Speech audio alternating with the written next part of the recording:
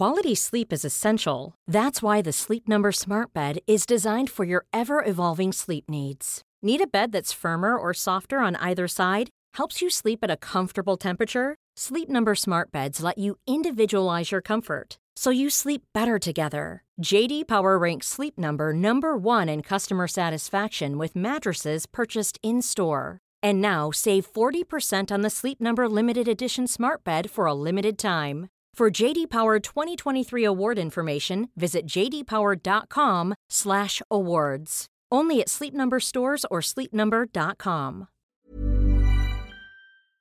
I was so interested in it. I was interested in this beautiful escapism of it all, that actually it didn't matter what you looked like, what size you were, what kind of colour of the sort of skin you had, what type of hair you had. Everyone can be part of the perfume game. Hello and welcome back to Beautiful Lives, the podcast in which I, Madeleine Spencer, am joined by guests to share some of the challenges they faced and triumphs they've enjoyed during their life, as well as touching on the relationship.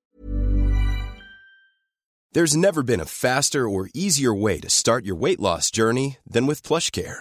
PlushCare accepts most insurance plans and gives you online access to board-certified physicians who can prescribe FDA-approved weight loss medications like Wegovy and Zepbound for those who qualify. Take charge of your health and speak with a board-certified physician about a weight loss plan that's right for you. Get started today at plushcare.com/weight loss. That's plushcare.com/weight loss. plushcare.com/weight loss. Quality sleep is essential. That's why the Sleep Number Smart Bed is designed for your ever-evolving sleep needs. Need a bed that's firmer or softer on either side? Helps you sleep at a comfortable temperature? Sleep Number Smart Beds let you individualize your comfort, so you sleep better together. J.D. Power ranks Sleep Number number one in customer satisfaction with mattresses purchased in-store. And now, save 40% on the Sleep Number Limited Edition Smart Bed for a limited time. For J.D. Power 2023 award information, visit jdpower.com/awards. Only at Sleep Number stores or sleepnumber.com. Between their inner and outer self, and where beauty memories and rituals have had an impact. Today, in honour of National Fragrance Week, I have a very special episode for you, and I'm joined by the beauty journalist and fragrance expert Alice de Park. She's won an army of fans on Instagram for her lyrical descriptions of scents and for her series Desert Island Spritz, in which she invites a guest to share some of the scents they just adore, which I was a guest on earlier in the week. Full disclosure, it was very hard to whittle down all my favourite scents, but I did it in the end, and Alice and I ran through them all, so do head over to her Instagram if you fancy watching that. Listening back to this episode felt like going on an olfactory holiday where Alice's sublime spells of words whisked me away. So I hope you enjoy, and word of advice, listen with a notepad and pen, because I would be amazed if you don't end up wanting to try a lot of Alice's recommendations. I hope you enjoy. Here's Alice. Alice de Park. Yes. Hi, welcome to the show. You describe yourself as a fragrance writer, is that correct? That's correct. It's my jam, yeah.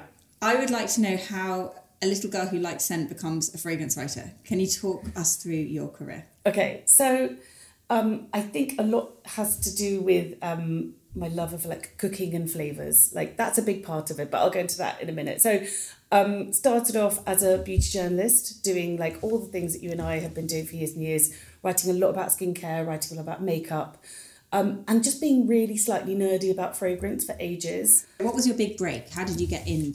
I used to be really ambitious. Like now I'm so super lazy, it's insane. Am I allowed to swear, by the way? Absolutely. Okay, fine. When I was about, when I went to uni, I was at London College of Fashion doing a fashion journalism course.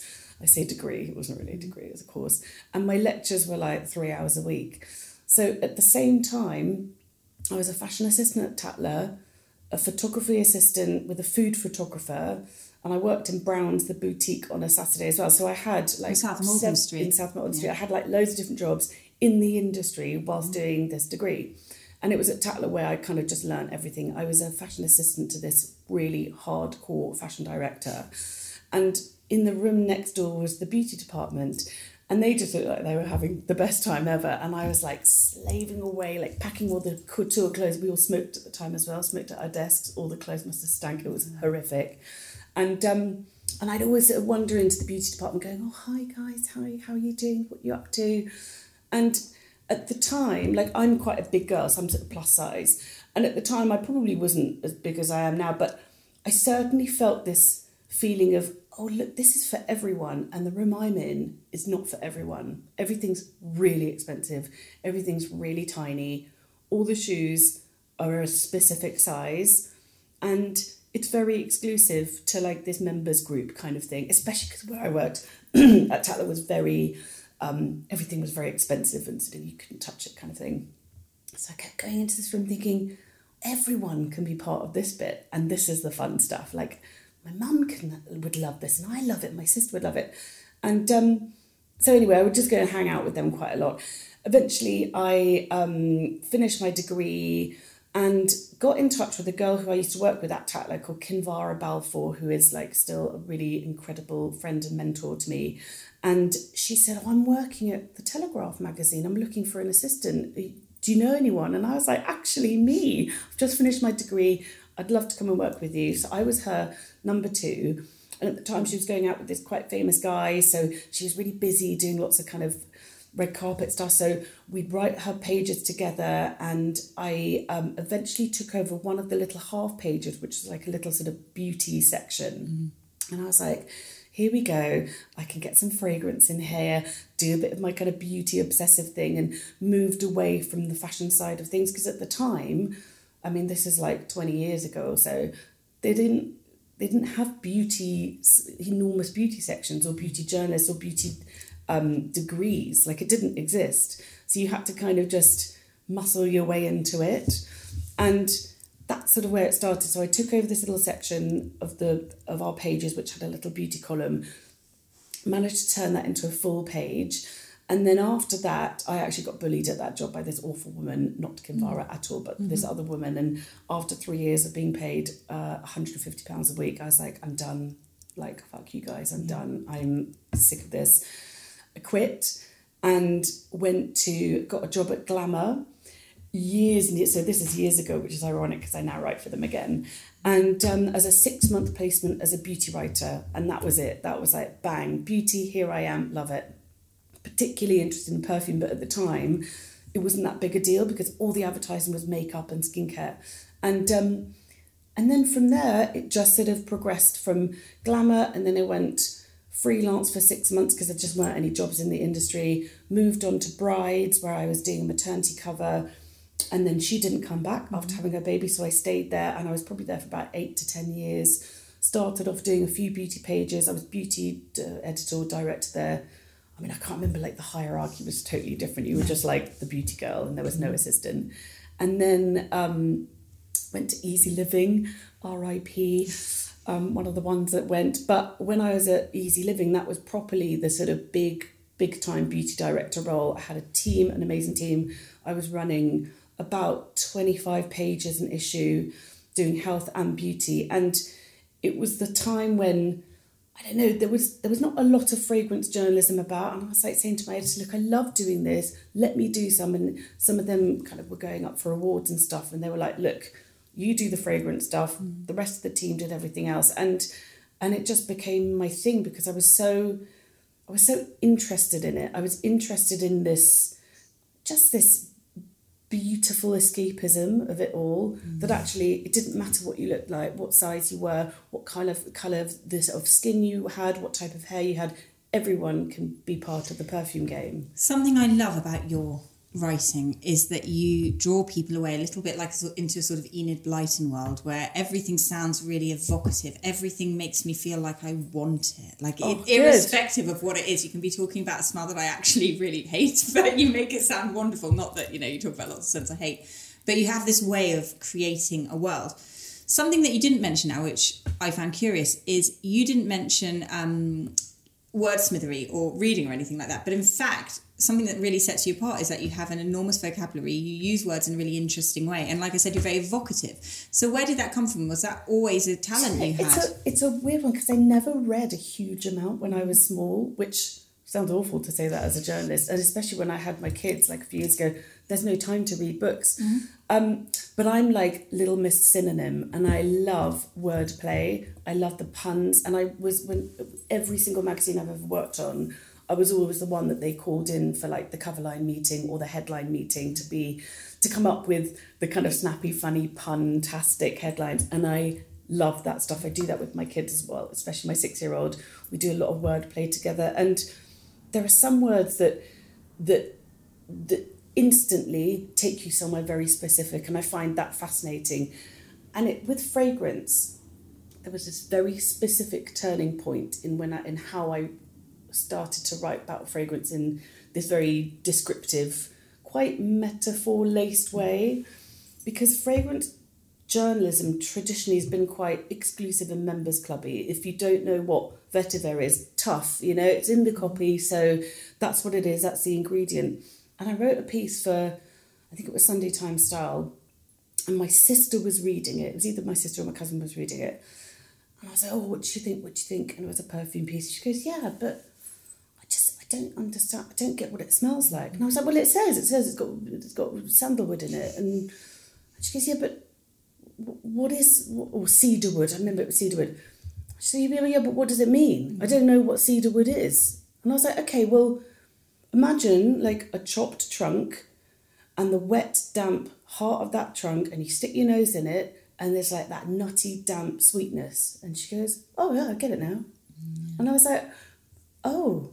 And something turned, and I thought, well, that's probably how normal people think about smells, isn't it? They need to find something that they connect to in a real sort of world, rather than these notes that no one knows what they mean, like tonka bean. Like, what the hell does that mean? No one, unless you're in our industry and we see it all the time and we know what it is and we've seen them at launches and stuff, you don't really know that it's a sort of shriveled up bean that smells quite kind of chocolatey and a little bit bitter, that can almost like give a sort of chocolatey depth to like stews and cookery and stuff, and it does the same for fragrance. So when you take an ingredient and you give it a little bit of a personality and a bit of direction, it just makes it easier to understand what type of fragrance you're talking about. So that then became my sort of style of writing, and I kind of got rid of, I tried to not talk about like triangle, the perfume pyramid, like whatever.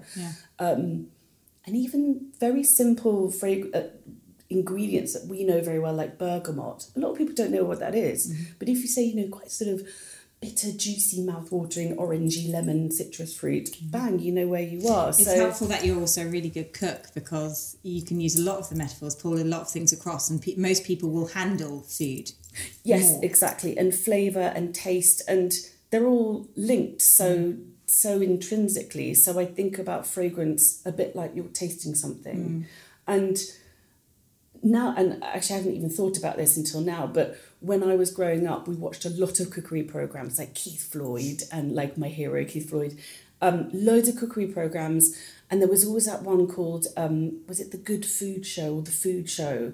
And there was Gilly Goulden doing the wine. And I remember her talking about like pencil shavings. And I was like, yeah, I understand what that smells like. Yeah. And being fascinated by words used to describe smells and flavours. And suddenly it can take you somewhere like a photograph. And I love the challenge of hitting the right metaphor for someone to go, oh yeah, I get what that smells like now. Yeah. And like talcum powder, you wouldn't have talcum powder in a fragrance, but lots of fragrances have a talcum powder vibe to them. Mm-hmm. And once you say those words, you instantly know where you are and whether you're going to like it or not. And you can go, no, that's not really me.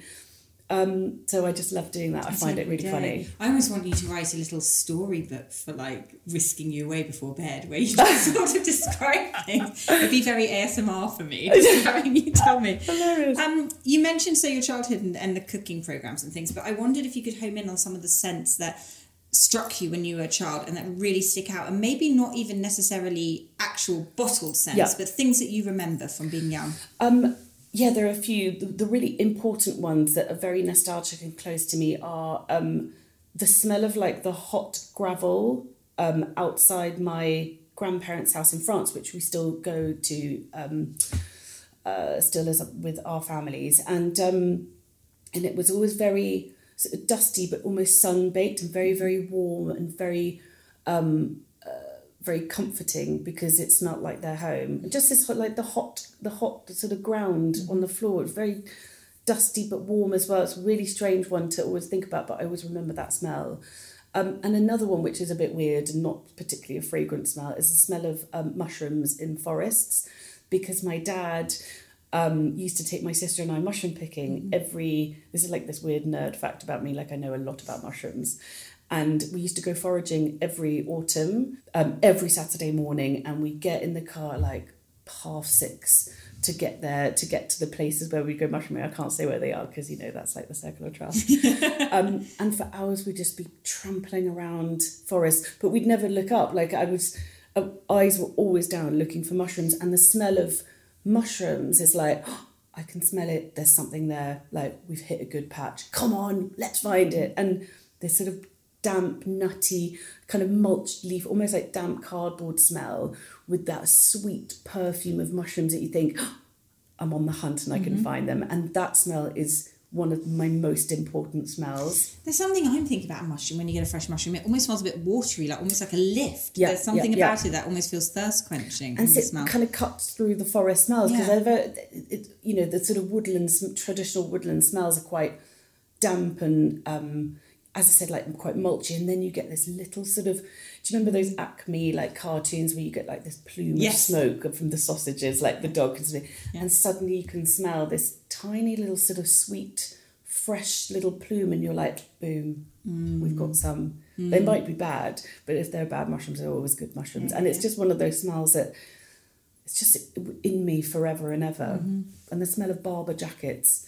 All putting on Barbour jackets, that waxy, oily, yuck, don't like that smell. But it's a big one, it's a big important one as well. Yeah, I have that with linseed oil and lacrosse sticks. Yes. It's just that, I hated that smell too. And even now, sometimes when people use very like linseed oil in foods, I'm a bit like, it just makes me think of dreading this idea of going out on the lacrosse pitch and thinking, please don't let the ball come my way, I don't want it. It was awful. What about actual scents? Did your mum wear anything? Yes, so one of the ones that was definitely a big part of our childhood was, I think everyone's mum wore Shalimar, Guerlain Shalimar, this big sort of explosion of powdery petals, weirdly fresh but weirdly sort of warming as well, a really sort of strange juxtaposition.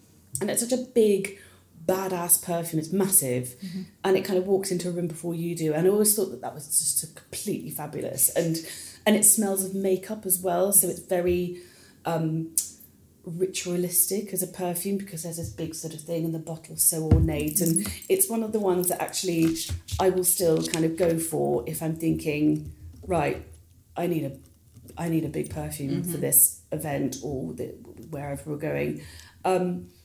And just this sort of cloud of fabulousness before going out, and that sort of excitement. And we get a little spray as well, and I do that with my girls as well. And that was a big one, definitely a big one. And what were the other ones from, that one she wore for years and years and years. And I remember my dad always saying, well, it's a fragrance for brunettes, but she was blonde. And she was like, well, just because you said that, I'm putting on some more. And there was this real like defiance in that, and that she knew what she liked. And I thought that was really cool. But it was always one fragrance for ages and ages. And that's always been my like internal battle, that I wish I could be one of those people with one signature scent, because it's quite fabulous and glamorous, but actually that's not my character. I'm all over the place. Like my mood changes every day. We're all different people every day. I need to have like a wardrobe rather than just one. I also think I similarly would love to be someone who says, well, I always wear this, but I absolutely don't. But I think it's quite nice to have touchstone ones where you go back and you know that they're part of your life in this meaningful way, but you still have other little excitements. What about when you were a teenager? Okay. Were you, because I said this before we started recording, I said, were you someone who wore the green Impulse, which I used to live in when I was about 14, and it was, a smell that means so much to so many people, but obviously it's not as complex as beautiful perfumes that you might wear now. Did it appeal? There was one that, actually there were two that really kind of defined my, I guess like GCSE A-level years, those sorts of years. And the first one was from Gap. It was called Heaven. And I can still remember it. It's almost kind of slightly celestial, a little bit aquatic, quite cloud-like, very sort of quite wet and mouth-watering, and almost like fresh cologne, but quite cloudy, sort of warm as well. Aquatic is such a good word for teenage. Totally. That's exactly what all my teenage ones smell like. Yeah, because you want to kind of deflect from your greasy hair sort of thing, and all the kind of weirdness that's going on in your body. You want something really kind of juxtaposition. What's the word? It's juxtaposing. Juxtaposing. Yeah. And then so there was that one, and I remember feeling, you know, when you have like most likely to succeed, most and people used to say, you're the best smelling person at school. And I remember thinking, you can throw any award, any grade at me, whatever, that is my legacy. And I just remember thinking, my job is done. Yeah. I'm the best smelling person at school. And then when kind of the boy thing sort of happened, and I was like, I'm not interested in like horse riding anymore, boy snogging. That was when I discovered Obsession by Calvin Klein, and that was my thing for like a good 3 or 4 years.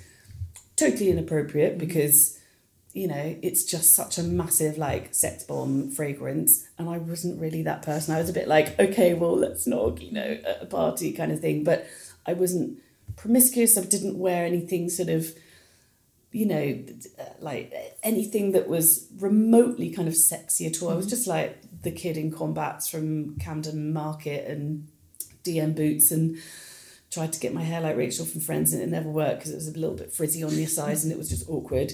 But I always wore Obsession every single day before school, and it was massive, and it stayed on you for days practically because it's such a big one, and it's that big sort of almost narcotic kind of musk and amber.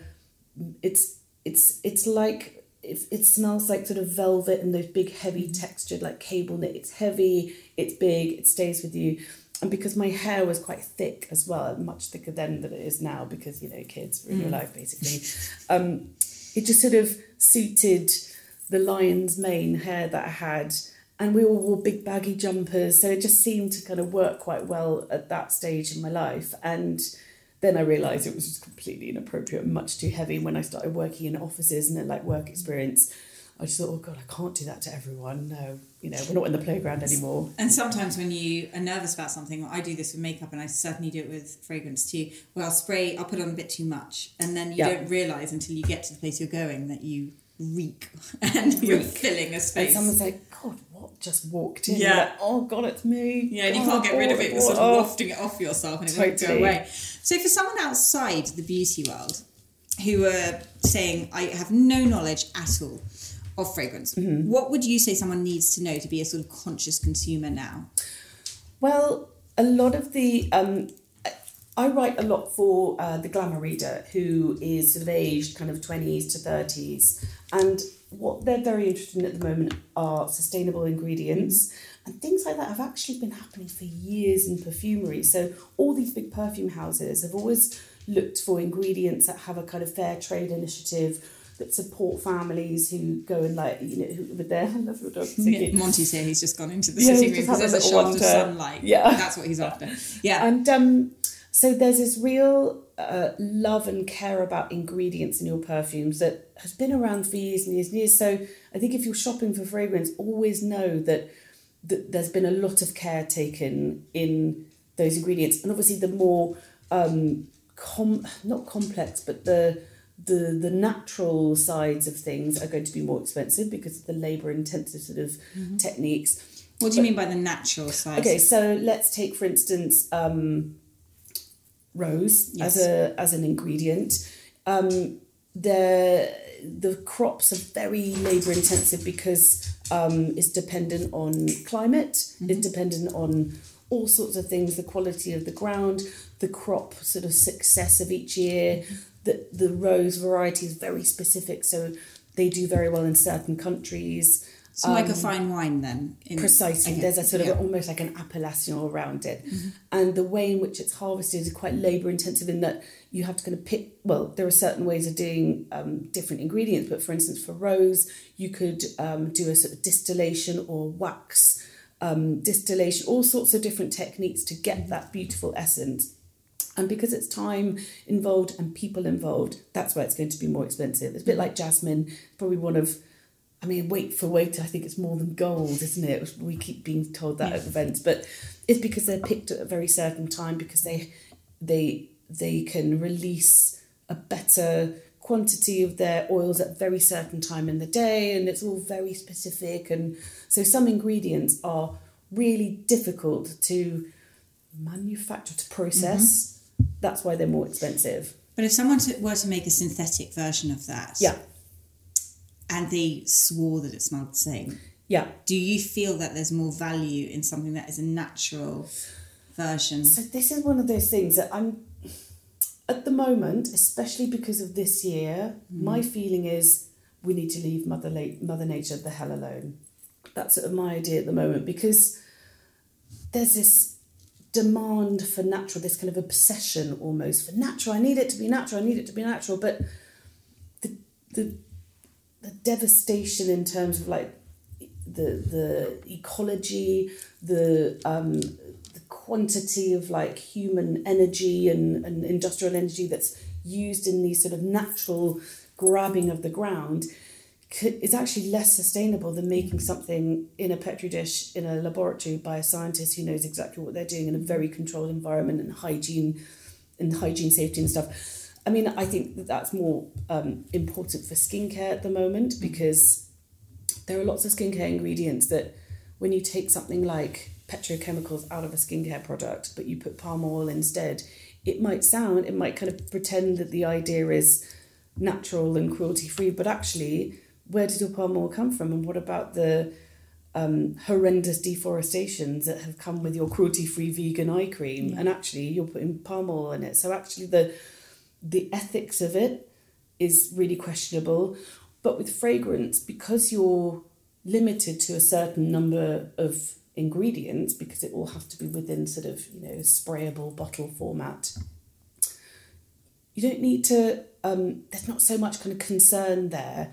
But in the same way as synthetics being almost more sustainable, there is something to be said for the enormous economy that natural ingredients can provide for families, for farmers. It is the most amazing way of keeping lots of countries that have these beautiful ingredients in good, positive finance. So that's really important as well. And it's a little bit of a balance. So you've got these big... if you're in Boots, for instance, and you see, a Lancôme fragrance, you think, that's really mass-produced and, that's not going to be special. Actually, the L'Oreal, who owns Lancôme, have these amazing fair trade initiatives where they really protect the people who make all their raw ingredients. They're really pro-women as well, because traditionally, like, fragrance has been male-dominated. So lots of their new fragrances are just made by women in companies that are run by women, and I think that's really positive and really exciting as well. So it depends how deeply connected you want to be on a moralistic, ethical level. But if you just want something that smells nice, do you know what? It's really interesting, because lots of people are like, high street fragrances, but a lot of them are made by the people who make very established niche cult, super mega expensive ones as well. This brings me to the next thing I wanted to ask you. There are a few perfumers who work across all fragrances. Like, let's say the 10 people who are basically in charge, right? And make all the smells. Who do you think is exciting? Who should people know about? And also, what brands maybe would be surprising that they worked with? Are there a couple that you can pull out? Crikey. I mean, there are quite a lot. But when you think about, like, some of the women are really fascinating. Like, Marie Salamagne is one of the ones who I think is really fascinating. She is, she's really amazing with very delicate florals. So she's the one who made Jo Malone in the lavender collection. She did the wisteria and lavender, and she's very good with these sort of beautiful, delicate little petals. And she works with all sorts of brands. She works with Michael Kors, like all the loads of the Aramis designer fragrance brands, Jo Malone. She works across anyone, because when you have a good concept and a brand that's going to look after you, you'll want to work with them anyway. And I think as a perfumer, and I've interviewed a lot of perfumers, they just really want to translate the designer or the brand's concept into the best smell possible. And a lot of the time, the brand will go to these big fragrance houses who have like their cast of amazing perfumers, and pitch the idea out, and the perfumers will come and do and submit their fragrance. And it all depends on the brand's sort of perfume representative, whether they're like, oh, do you know what, this is the one that we think smells the most like the concept that we want to sell here. So it can be really a case of luck. And I mean, I love people like Jan Vasnier, who's just really good on like sexy woody fragrances, and he's doing some of the Karin Roitfeld ones that are coming out soon. He works with Jo Malone as well. And they're just really interesting people. I really love interviewing perfumers because they usually are people quite similar to me who love cooking, who love flavours, who just like kind of walking around their garden smelling weird bits of like concrete and stuff, because there are really interesting smells out there that aren't fragrance smells.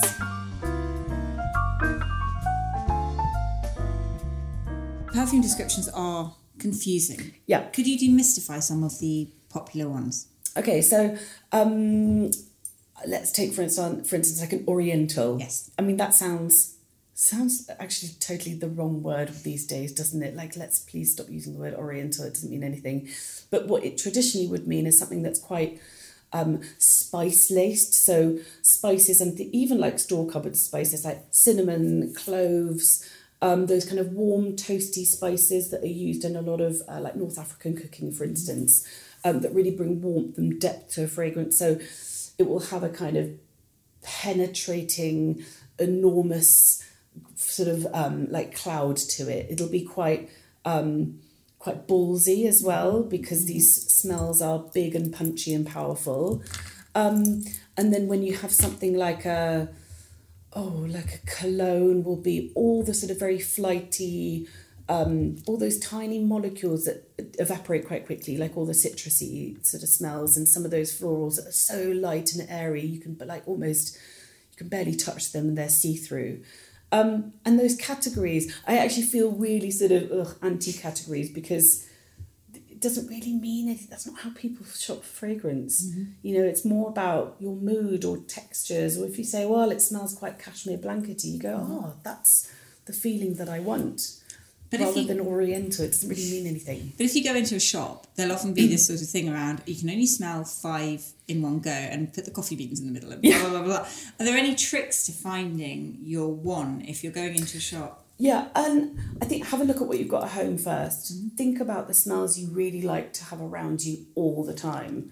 Like, I don't actually want to ever smell of rose. I like smelling them in my garden, and I make a big deal, and my husband is like deadheading the roses, so we've all got beautiful roses, and I love the smell, but I don't want it on me at all. So think about what you want on you and what you don't want on you. Like, I quite like the smell of vanilla because it's kind of warm and cozy, and I want my kids to like snuggle up to me, and I like those sort of yum, sort of nostalgic smells. So think about what's on your dressing table and what you always kind of reach for and why you reach for it.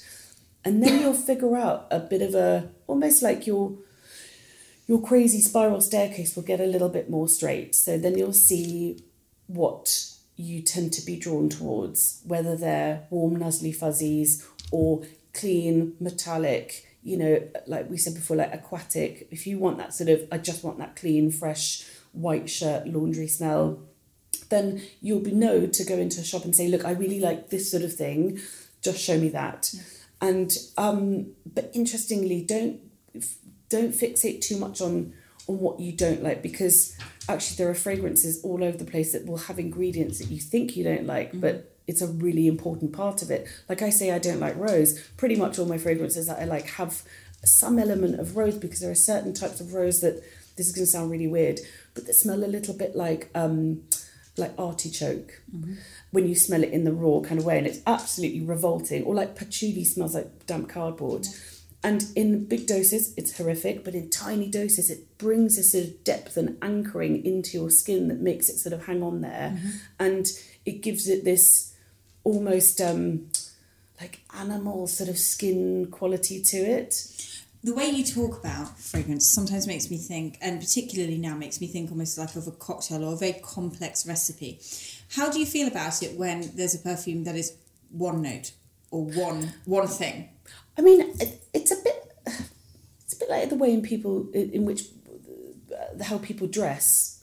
Some people just do the jeans and their Breton top and don't divert away from that outfit. And there are lots of brands who do that very, very well. They say exactly what's on the label, and it makes it much easier to shop for.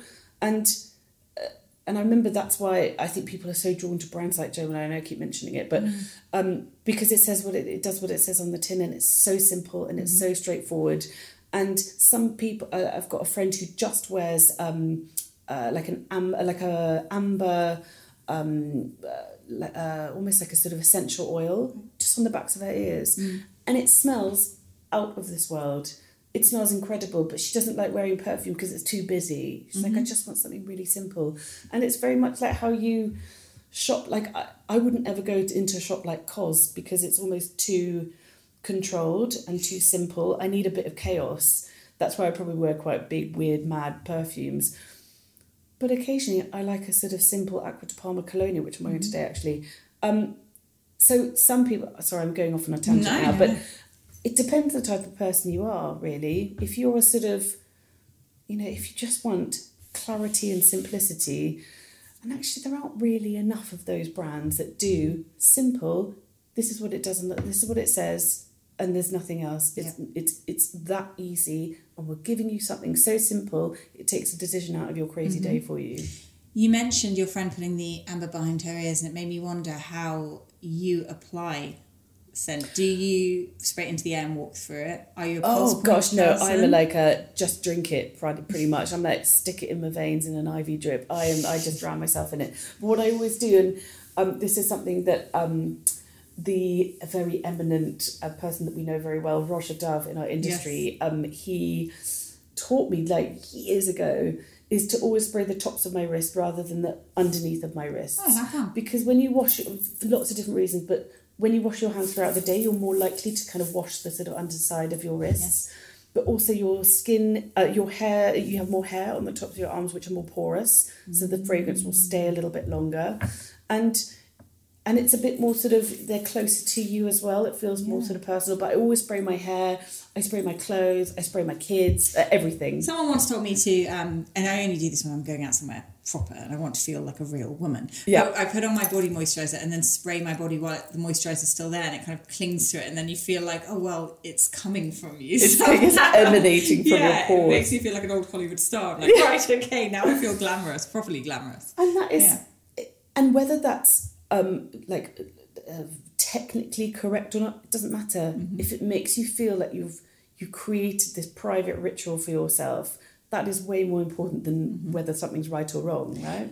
I have 3 questions actually to do with just specifics of buying fragrances now. So what do you make of price points high versus low? And now they're some astronomically expensive and very affordable scents. And I think very good ones available at both. So what do you think?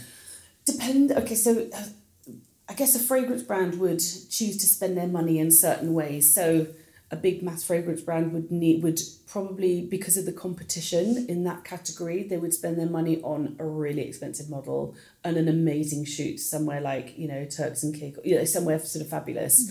Lots of ad campaigns in magazines, on screen, on social media, that'll pop up on your thing and you'll just be like immersed in it, and it'll make you drawn to it, and that's how we hear about these things.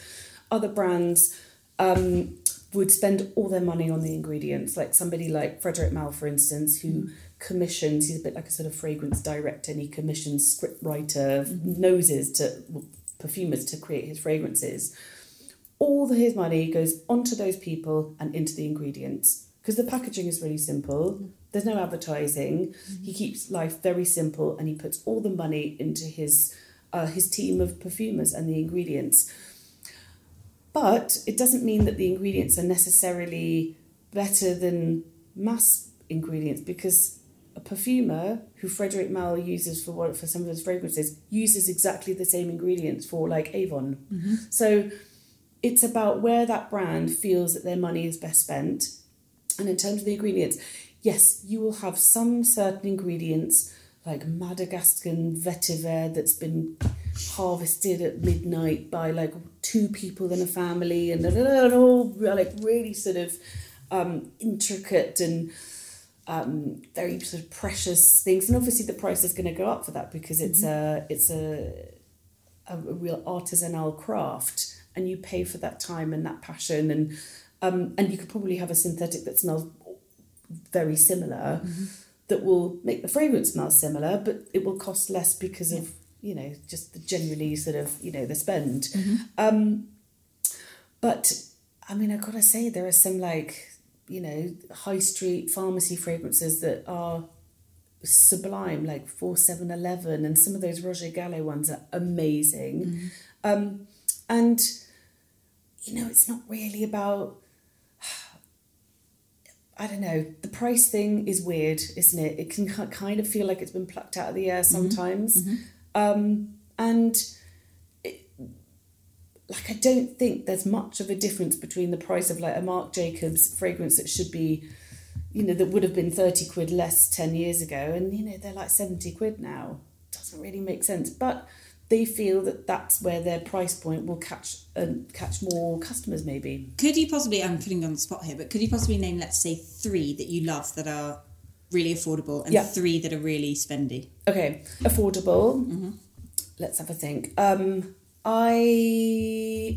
of my all-time favourites is Donna Karan Cashmere Mist. It's not very expensive. I mean, it's definitely under 80 quid, I'd say. Maybe even like 40-ish quid for the sort of smaller bottle. And that is just like such a masterpiece because it smells like a cashmere sweater. It is absolutely just mind-blowing, and it really lasts.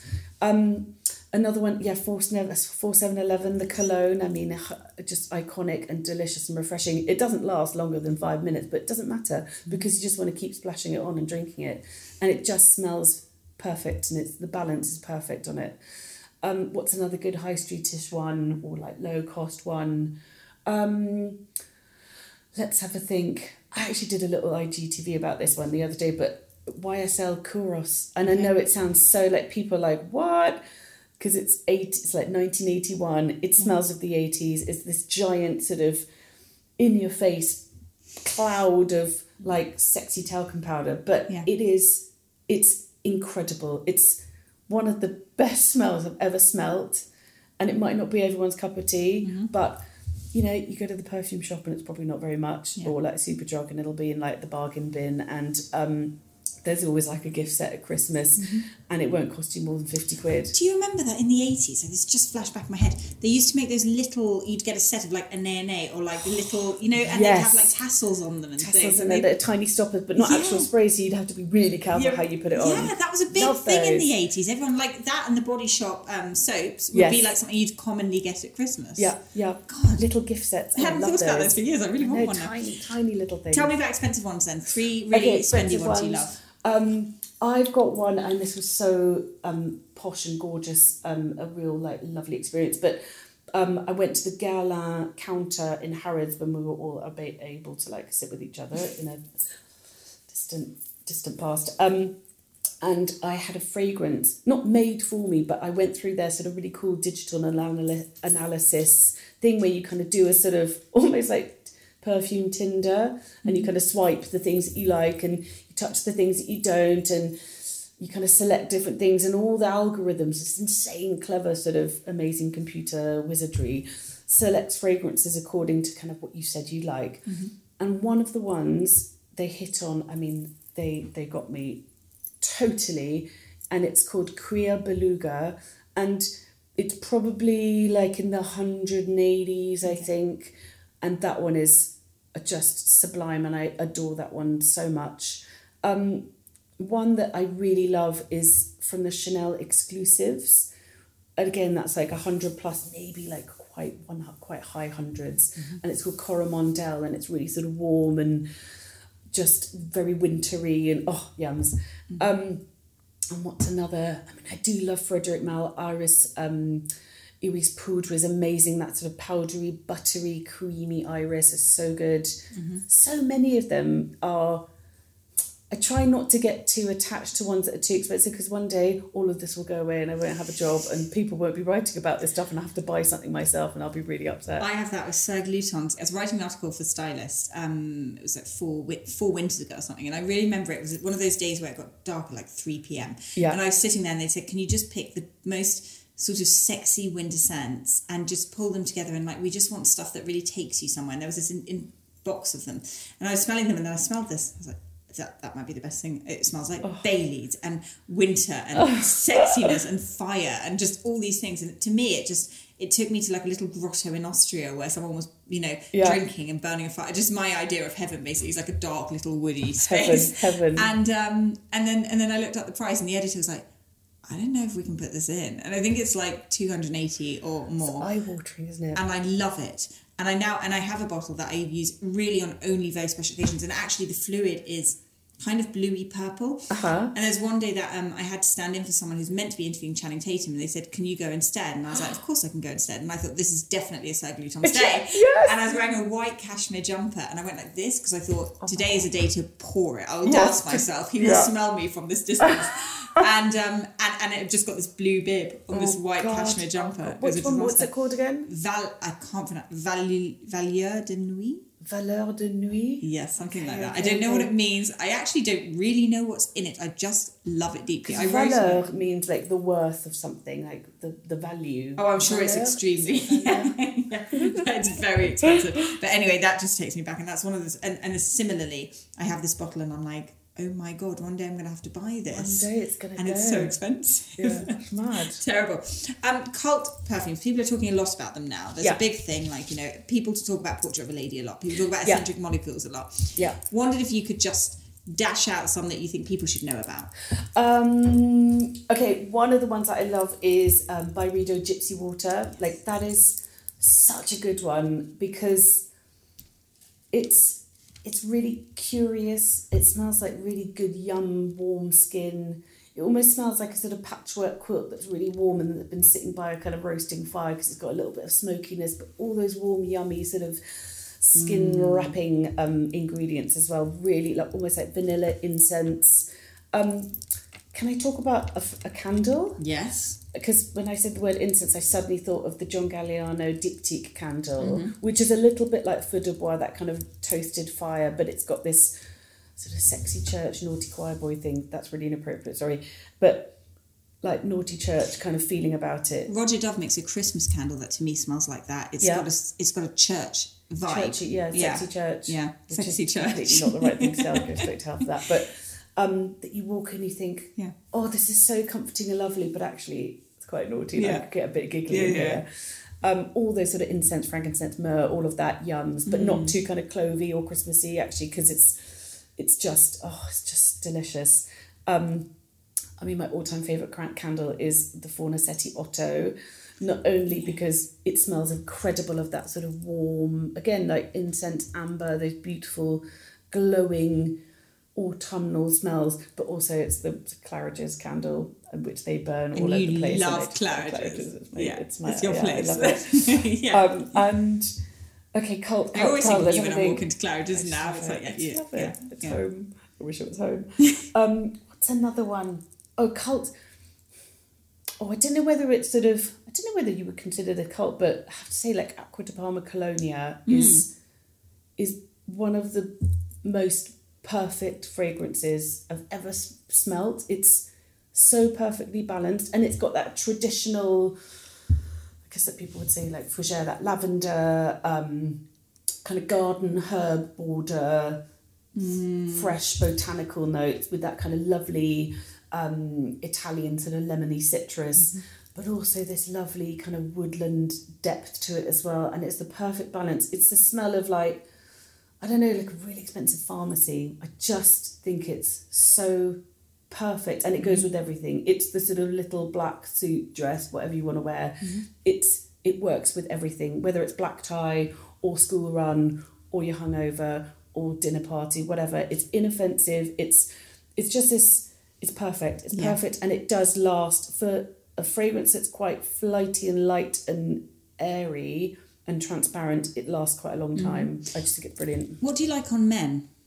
Okay, so My husband wears Hermès, Terre d'Hermès, which is quite like dirty, filthy, like soil earth, but with this big sort of penetrating like freshness from like almost a sort of pine and some citrus at the top. So it's very invigorating, but it's really it's very calming and grounding, like someone's got their arms around you, and it really suits him. It's brilliant on him. It smells amazing. But it has to suit someone too. I know someone who wears Chanel Egoist, and I thought, I'll smell that at the airport. It smelled completely different. Yeah, It's bizarre. On them it smells like cinnamon, but in the bottle it smelled like perfume. They're just completely different. And the way in which it sort of trails and like evaporates and sits on someone's skin, and he's got this freakishly soft skin. I'm like, what do you do? He makes the 20 cups of coffee every day that makes his skin really soft. But it just really, I don't know, it works on him. And he doesn't wear it every day, only if like we're going out. And then it's like, it's put his perfume on, and it's sort of all giddy. And I think some of the, like, I've got to say, this is such a ridiculous story, but I once interviewed David Beckham, but like years ago when he was doing some kids' sports clothes for Marks and Spencer's, and I had to fly to Manchester for the day and interview him. Random. The Telegraph, I know, totally random. And I remember how incredible he smelled. And he was wearing Creed Aventus. Right. And I mean, Creed's an amazing brand. It's so expensive. It sounds sort of very kind of high privileged, posh and stuff, but it's one of those rare ones that's made by a family, and I've met the family as well. And it's real passion perfume, but like passion perfumery. I'll buy people Creed, or I like Penhaligon's too for like fancy presents. Yes, that's and what it's I beautiful. do. It's really precious, and they are really good fragrances, and they're made really carefully and thoughtfully, and the family business has been around for sort of hundreds of years. And anyway, he was wearing this perfume, and he just smelt incredible.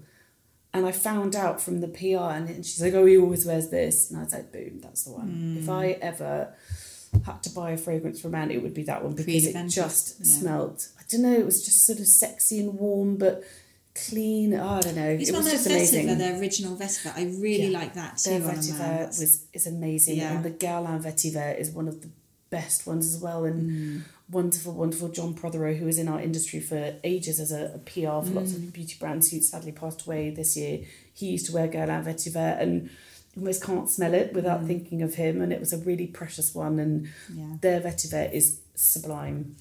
To finish, I want to ask you what's on your shelf now. Okay. So weirdly, it's probably not the right, actually it is the right time of year. I love, I mean, again, Acqua di Palma Colonia I wear all the time. I actually wear a lot of, this is going to sound nuts, but Jean Paul Gaultier Le Mal, because actually my dad wears that one. It feels very comforting and nostalgic and warming, and I love it. Again, it's another one of those like posh talcum powder smells that I just adore. So I do wear that a lot at the moment. The Chanel Coromandel I wear a lot of at the moment, because it's, for me, it smells like, and I put this in my little video on Insta, but it smells like Christmas in London. And I don't mean Christmas smells, but I mean that festive time in London when all the lights are up and it's sort of drizzly, and you're waiting for a cab, and there's one down the road, and you're like, oh, you're going to take me home. And it's also dark and warm and glowing, and it's just, it's beautiful. But more, I'd say more sort of an evening one, probably not daytime. Another one that I'm wearing, actually another Acqua di Palma. Sorry, I feel like I'm plugging them, but I think maybe because we have the same initials, I feel like I should always. Oh, I hadn't even considered that. ADP. If I wasn't doing this job, I'd definitely go hunting for a job there. Yeah. Their new Colonia Futura is really delicious, because it's, if you like the original one, you'll love this, because it's got this sort of lovely sage, this earthy sage depth to it. And I find that anything that has those sort of herb garden border ingredients can feel very grounding and almost like enhance your confidence a little bit, because it anchors you down into the ground, into the soil where these ingredients have been sort of grown from, and it balances you. It stops the sort of flighty anxiety in you, and anything that has those sort of garden herby botanical, quite soil rich green notes feels very calming to me. And I love that one. Also, the bottle is like super sustainable. They've done this whole like sustainability thing where the cap is no longer Bakelite. It's like all recycled. All the paper that they've used is like milled from marble dust, like all this cool stuff. They put a massive effort into it. So I quite like the idea of it anyway. And what else am I wearing at the moment? I've forgotten, but those are ones. And also I love a bit of Jo Malone, Basil and Neroli. And actually I wore that.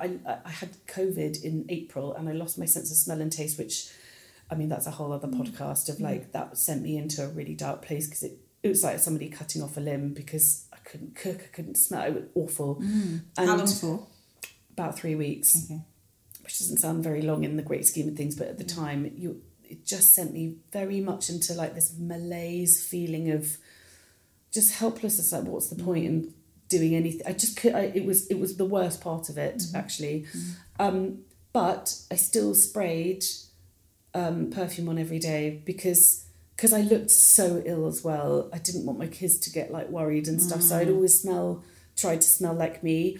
And one of my default ones is Jo Malone, Basil and Neroli, which has this amazing kind of jungle, wet, dewy, green, crunchy sort of smell to it. And it's very refreshing. But the Neroli gives it this sort of, I don't know, this lovely like sunny warmth to it as well. And I wear that a lot. That's probably one of my kind of top 5 default, like not sure what to grab. I've got 3 second bang. It's that one. I love that one. And so I sprayed it every day because I remember once a really long time ago, I sprayed it and Poppy, my eldest daughter, said, oh, smells of mummy. And I was like, oh my God, tears. And I remember just thinking, she recognised, like she associates that one with me. And when I'm looking so unwell, because I looked really horrific, I was sick a lot. And I just thought, I want to smell of something that makes them feel like it's mum. And so that's the one I kept reaching for, and it's a really precious one for me. And do you keep yours tucked away or do you keep them on display? They're everywhere. I'm going to take you upstairs in a minute. They're all over the place. They're in the bathroom, like in a nightclub. They're all over the place. Before we finish the episode, I just wanted to say very quickly, you mentioned your Instagram, but I want to say that if you need to relieve yourself of anxiety or to escape the world, go onto Alice's Instagram. I will of course link to it and watch one of her fragrance videos. It's like intelligent ASMR. I love it. It's thanks. The most soothing thing you could possibly watch. Someone did tell me that I sounded like the Keith Floyd of perfume, and I was like, I would take that. That's going to be whittled on my gravestone. I mean, really, like I tell friends, just go and watch it and you'll chill out, and it will also make you want to buy perfumes, which is nice. That's my postman. Right. Thank you so much, Alice. Thank you.